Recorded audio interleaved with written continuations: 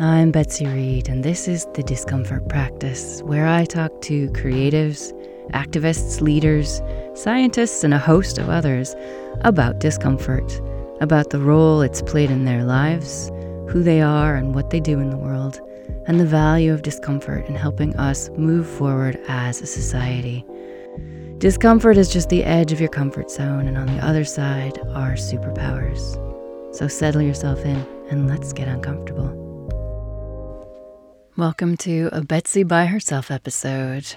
Today I want to talk to you about something I have been noticing lately and thinking about a lot lately. And I've gotten to that stage in my life where I realize if I'm noticing it, if I'm thinking about something, there are probably other people thinking about it too.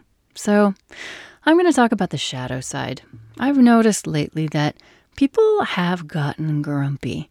In fact, I have been yelled at by perfect strangers twice in the past week for taking my mask down to take a drink, for not wearing my mask in what I thought was a private space, but a neighbor walked by and told me off.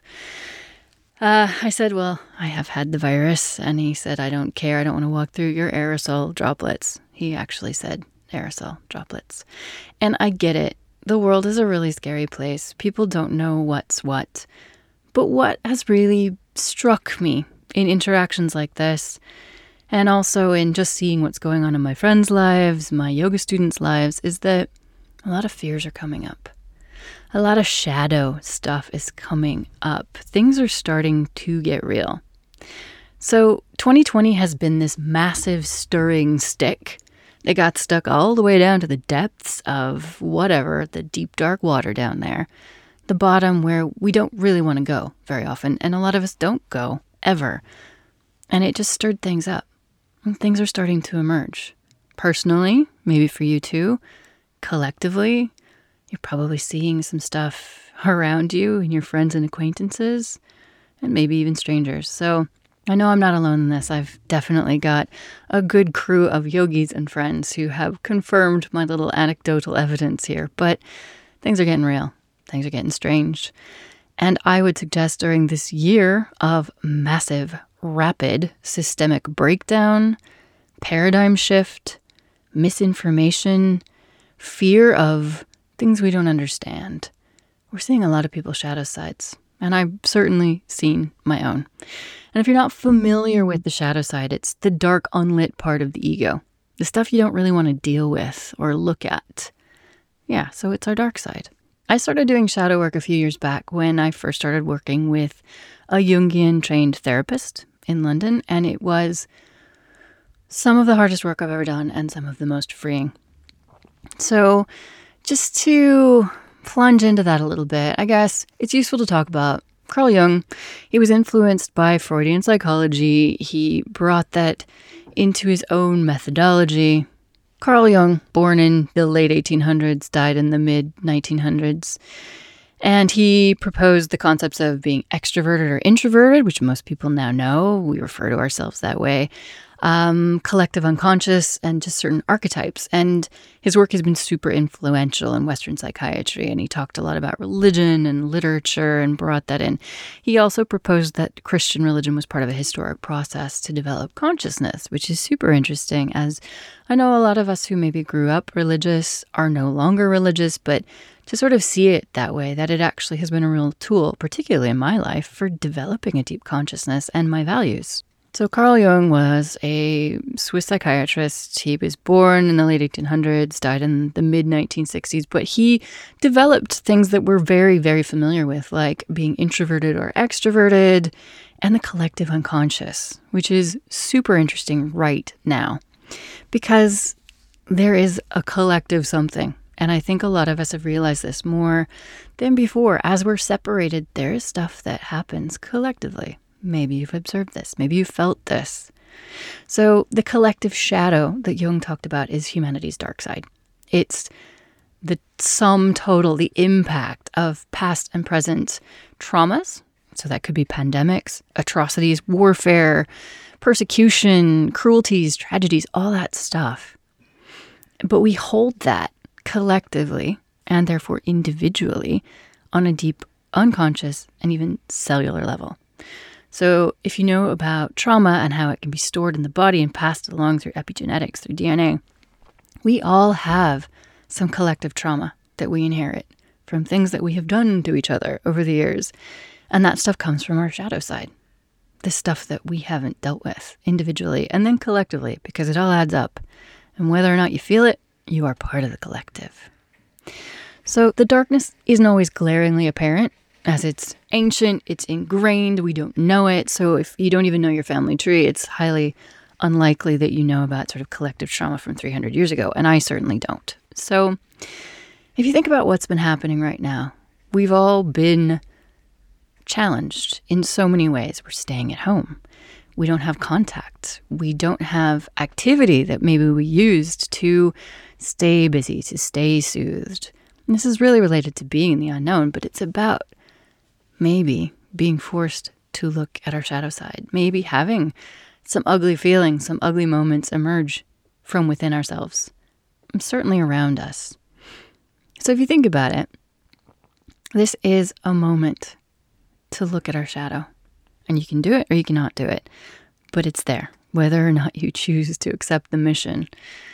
So if we think about this year and collective shadow side, domestic violence has really increased during COVID because people are at home. And the UN cites that 1 in 3 women worldwide experiences physical or sexual violence, mostly by an intimate partner. So you can imagine what having to be in close proximity to that intimate partner at all times has done to domestic violence.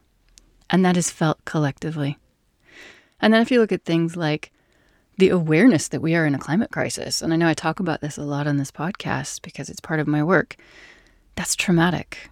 Our survival is under threat because of the way that we have used our planet. And we're getting to the point of no return very quickly, and that is traumatic. The murder of George Floyd by police in the US shone more light on institutional racism baked into a lot of modern policing systems, not just in the US.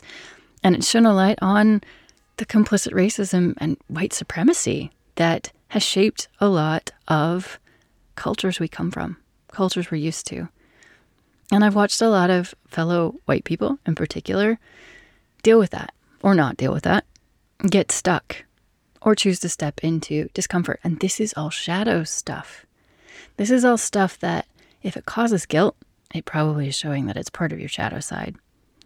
And then if you talk about elections, obviously the US election was a really stark example of how fear and appealing to humanity's dark side, its deepest fears of the other, of immigrants, of criminals, of just things that dehumanize others and separate us and then allow us to be manipulated by leaders who don't necessarily have noble motives.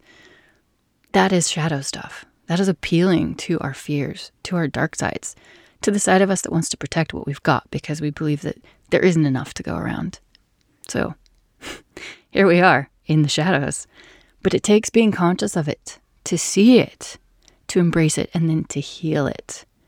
So I would say I feel quite optimistic because you have to see the shadows in order to know they're there, in order to be conscious of them, and in order to heal them. So Robert A. Johnson was this guy who is well known for writing some very influential little books that brought Jungian psychology to mainstream in the US in the 70s, 80s.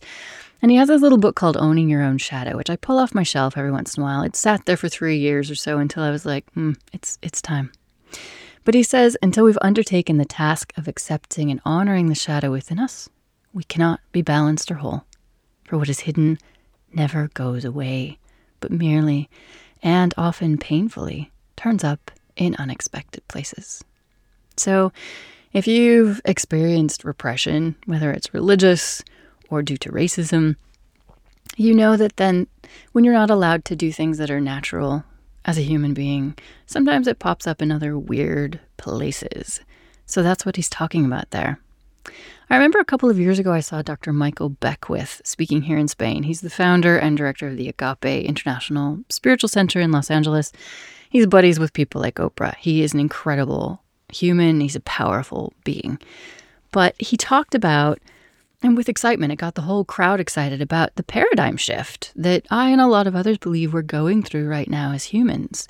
That there's a lot of light and it's getting brighter and it's shining. But what that does is highlight our shadows. It makes the shadows more apparent, personally and collectively. And it gets to a point of intensity where we have to deal with our shadows in order to heal them, to move on. So we need to face these things that we haven't faced in ourselves. The things that we're ashamed of, the things that we don't even want to admit are part of us, part of our ego, because they're still part of us. And in order to heal our shadow and move on individually and collectively into this beautiful light that is beckoning us, we have to face it. And now is a perfect time to do it. Maybe you are locked in your house. Maybe life has slowed down. This is an invitation to step into that work, to see and heal your shadow, because we can't heal a shadow collectively unless we heal it individually.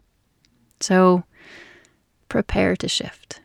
The shadows are there. We have to heal them before we can move on. Step into your shadows. Face them. Embrace them. Learn to love them and heal them. And do the work that needs to be done to heal your own shadows so that we can collectively heal the violence, the trauma that we have inflicted on each other, that we will continue to inflict on each other unless we face that shadow side. So let's sit with our shadows, no matter how uncomfortable, no matter how traumatic, and let's treat each other with compassion. Let's face this discomfort together, heal it, and move on. We've got work to do, but you're not alone. Thanks for getting uncomfortable with me. If you enjoyed this podcast, leave me a review wherever you listen to podcasts, and head over to the Discomfort Practice Patreon page. For the cost of a cup of coffee once a month, you can become a contributor and help us to produce this podcast and reach new people with the idea that discomfort is just the edge of change, the edge of our superpowers, and the edge of changing the world for the better. Thanks to my wonderful team who helped me produce this podcast, to Thomas Sheffer for the original music, Katrina Affleck for the original artwork, and to my co-producer Spencer Rausch. Let's all stay uncomfortable.